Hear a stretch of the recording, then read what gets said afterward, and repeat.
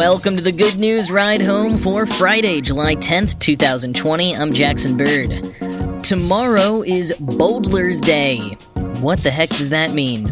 A roundup of all the best apps and extensions for virtually watching movies together with your friends. The real meaning of dog days of summer. A Labrador making home deliveries in Colombia. And yet another creative strategy for filling the empty stands at professional sports games. Here are the cool things from the news today. Tomorrow, Saturday, July 11th, is Bowdler's Day, the day that we celebrate the birth of Thomas Bowdler, the 19th century man so infamous for publishing a book of censored Shakespeare plays that an entire verb was coined in his, honor. Bowdlerize. Oxford Dictionary defines Bowdlerize as, quote, to remove material that is considered improper or offensive from a text or account, especially with the result that the text becomes weaker or less effective. And that is exactly what Thomas Bowdler did to Shakespeare's plays, as well as several other classic works, like Edward Gibbon's Decline and Fall of the Roman Empire. Thomas Bowdler, a doctor, and his sister, Henrietta, a writer, were huge Shakespeare fans, but found that his plays were often inappropriate, filled with crude language and racy themes.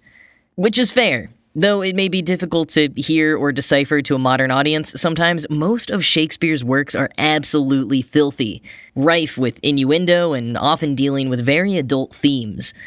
In fact, I thought I'd maybe read a few of my favorite examples for you of some of the more lewd jokes, but a lot of them are actually way more obscene when you speak them aloud versus reading them in text, so I'm afraid I'd have to mark this podcast as explicit if I did that. So instead, I'll just drop a link for you to check out in the show notes. But that whole thing is part of the problem, as the Bowdlers saw it. They wanted to read the plays aloud, as many people did at the time as a sort of recreational activity, but found even without the added miming that an acting troupe might include so that people really got the joke, the texts themselves were simply too inappropriate for a family setting. Thus, The Family Shakespeare, which they published in 1807 with subsequent volumes in later years. The first edition covered 20 of Shakespeare's 37 plays, but in later editions they eventually converted all 37 to a Christian-friendly G rating. Quoting Smithsonian Magazine, things that were removed in the first edition included about 10% of the original text. To avoid blasphemy, exclamations of God and Jesu were replaced with heavens or omitted altogether. Some of the changes were more drastic. The prostitute character in Henry IV Part 2 is omitted, while Ophelia's suicide in Hamlet becomes accidental drowning. In some cases, as with Othello, material that was perceived to be inappropriate was impossible to remove from the play. In those cases, Bowdler advised that the plays should either be read aloud only in parts, or be transferred from the parlor to the cabinet, where the perusal will not only delight the poetic taste, but convey useful and important instructions to the reader. End quote. Though Thomas gets most of the credit, scholars believe his sister Henrietta might have been responsible for many of the original edits.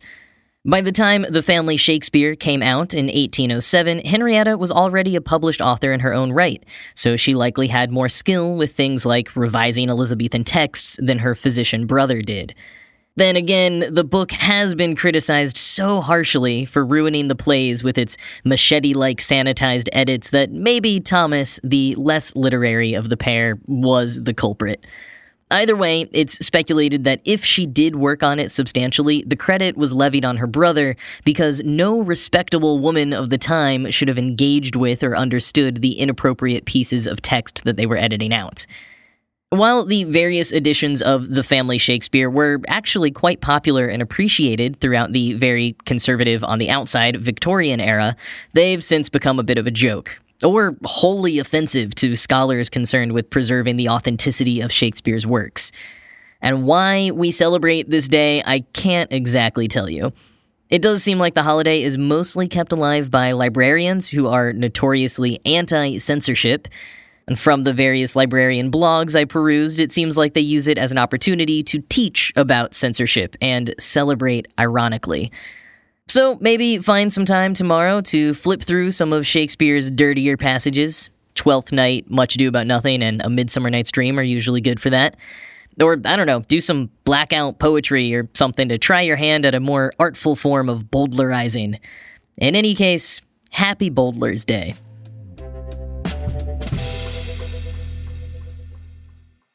As social distancing continues and movie theaters largely remain closed, more and more people are virtually gathering to watch movies together. And major streaming platforms and small startups alike are scrambling to offer convenient options for doing so. Because, let's be real, it's a bit more of a headache than it sounds like. You all need to start the movie at the exact same time, and if you're streaming it, inevitably someone's stream will get disrupted, causing them to be behind everyone else. And if you want to try to video chat while you watch, you have to figure out how to toggle muting the movie and the video chat so that you don't get that echo. Some video call platforms like Zoom allow one person to share their screen, and if that person has stellar Wi-Fi, this seems to work as a pretty good option. I did this for a friend's birthday party. We watched the Flat Earth documentary on Netflix, Bending the Curve, which, wow, just wow. But the technical experience was pretty good. Sometimes it was hard to hear the movie if people were talking, or vice versa, since it was all on the same audio track, essentially. But, I mean, that's not too different from what it would have been like for an in-person movie night when people are talking. We put the captions on, and it worked pretty well. But if your internet speed leaves something to be desired, there are a growing number of apps and browser extensions that you can try instead. Mashable did a great roundup recently. Here are a few that they recommend. First, some of the major streaming platforms have launched their own versions of what third parties had been doing before. Hulu and Amazon Prime Video both have watch party options now.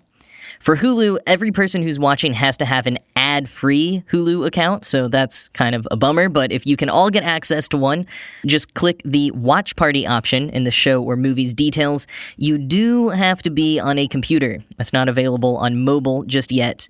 Although presumably you could use something like a Chromecast to watch on your TV. Hulu Watch Party offers a text chat alongside the streaming show or movie and a sync button to help out when someone's connection falls behind. But that's about it. As Mashable says, it's bare bones, but it works.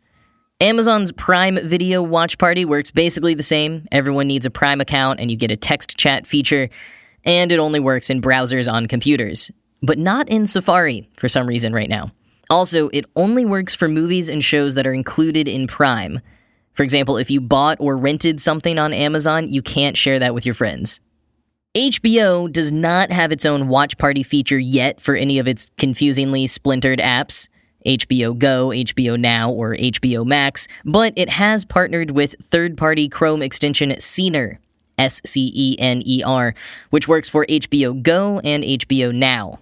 You're out of luck if you want to watch HBO Max content with a group, but Scener does also work with Netflix and Disney+, though they're not in an official partnership with either of them. Scener is a Chrome extension and does require everyone to have the account of the streaming platform that you're using, but the big benefit it has over Amazon and Hulu's native watch party products is that Scener allows video chats. It seems to be slightly less user-friendly than some other options, but nothing the most digitally savvy of your friend group can't handle. It's just toggling microphone and camera options and maybe turning it on and off again a few times. Other than that, Mashable reports, even with the video calls going, it runs just as smoothly as if you were streaming a show solo. Perhaps the most popular app for group watching is Netflix Party, which is not an official Netflix product, but rather a Chrome extension funded by Patreon donations.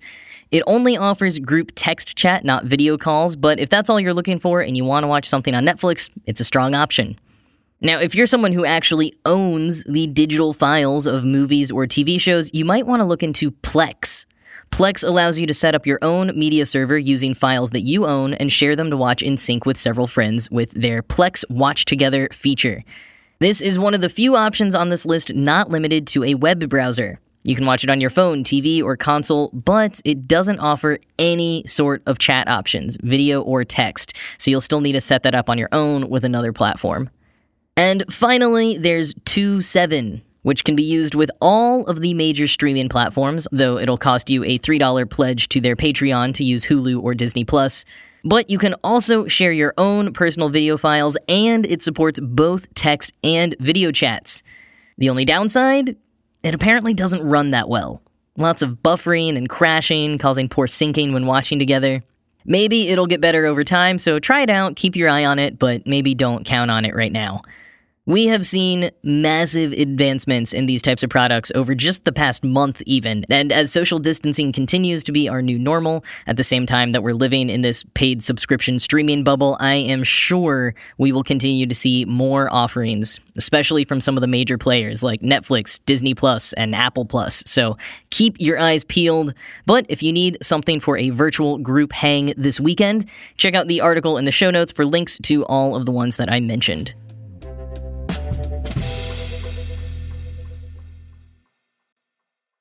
Being July 10th, here in the Northern Hemisphere, we are solidly in the dog days of summer. The dog days of summer isn't just a common saying. It refers to an actual period of time, specifically July 3rd to August 11th, which is typically the hottest period of the year. While growing up, I thought that the saying maybe came from the fact that when it's this hot and humid out, you find yourself panting like a dog. It turns out that the dog days actually refer to the dog star Sirius and its position in the sky during this part of the year. Sirius, part of the constellation Canis Major, is the brightest star in the sky no matter where you are on Earth. Quoting Farmer's Almanac, "In the summer, Sirius rises and sets with the sun. On July 23rd specifically, it is in conjunction with the sun, and because the star is so bright, the ancient Romans believed it actually gave off heat and added to the sun's warmth, accounting for the long stretch of sultry weather. They referred to this time as dies canicularis, or dog days. Thus, the term dog days of summer came to mean the 20 days before and 20 days after this alignment of Sirius with the sun, July 3rd to August 11th, end quote. Of course, we now know that the warm temperatures during this time period are not caused by extra heat radiating off of Sirius, but rather the Earth's tilt. During the summertime, the sun's rays hit the northern hemisphere at a more direct angle and for longer periods of time each day, thus the long, hot days of July and August. So crank up your AC unit, drink plenty of water, and be sure to wear sunscreen if you go out because we have several more weeks of heat ahead of us. Or honestly, if climate change has anything to do with it, probably even more than that.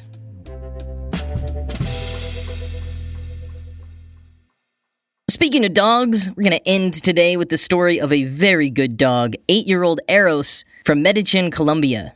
The chocolate Labrador Retriever has been helping his family make deliveries to customers all over the neighborhood from their El Porvenir mini market. Maria Natividad Botero, Eros' owner, says that Eros used to accompany the family on deliveries. And now, to help with social distancing measures, he's been trained to go all on his own. He already remembered the names and locations of some of the customers who had previously given him treats, so he just needed a little practice to get the others down. Eros delivers the bundles of fruits, vegetables, and packaged goods by carrying a straw basket in his jaws.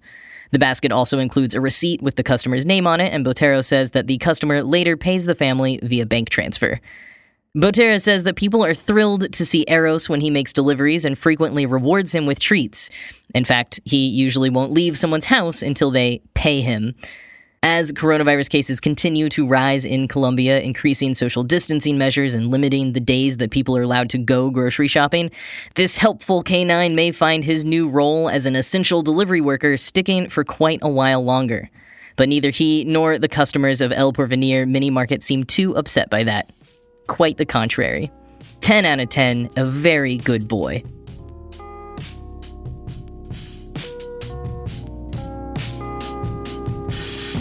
A quick update on my ongoing coverage of sports teams and stadiums finding creative ways to fill the stands while crowds remain banned from attending. The Japanese baseball team, Fukuoka SoftBank Hawks, filled the stadium with dancing robots. Half of the robots were a white humanoid model named Pepper, and the other half were those yellow dog robots from Boston Dynamics. But all of them together performed a choreographed dance that is usually performed by fans before the game begins. Seems like it was a one-time thing only, though, because starting today, July 10th, fans in Japan are actually allowed to attend professional baseball and soccer games in limited capacities. But of course, this amazing moment was preserved in a video, which I put a link to in the show notes, so you can see this super weird, kinda eerie, but I guess still nice spectacle for yourself. That is it from me, though. I hope you all have a good weekend, and I'll talk to you on Monday.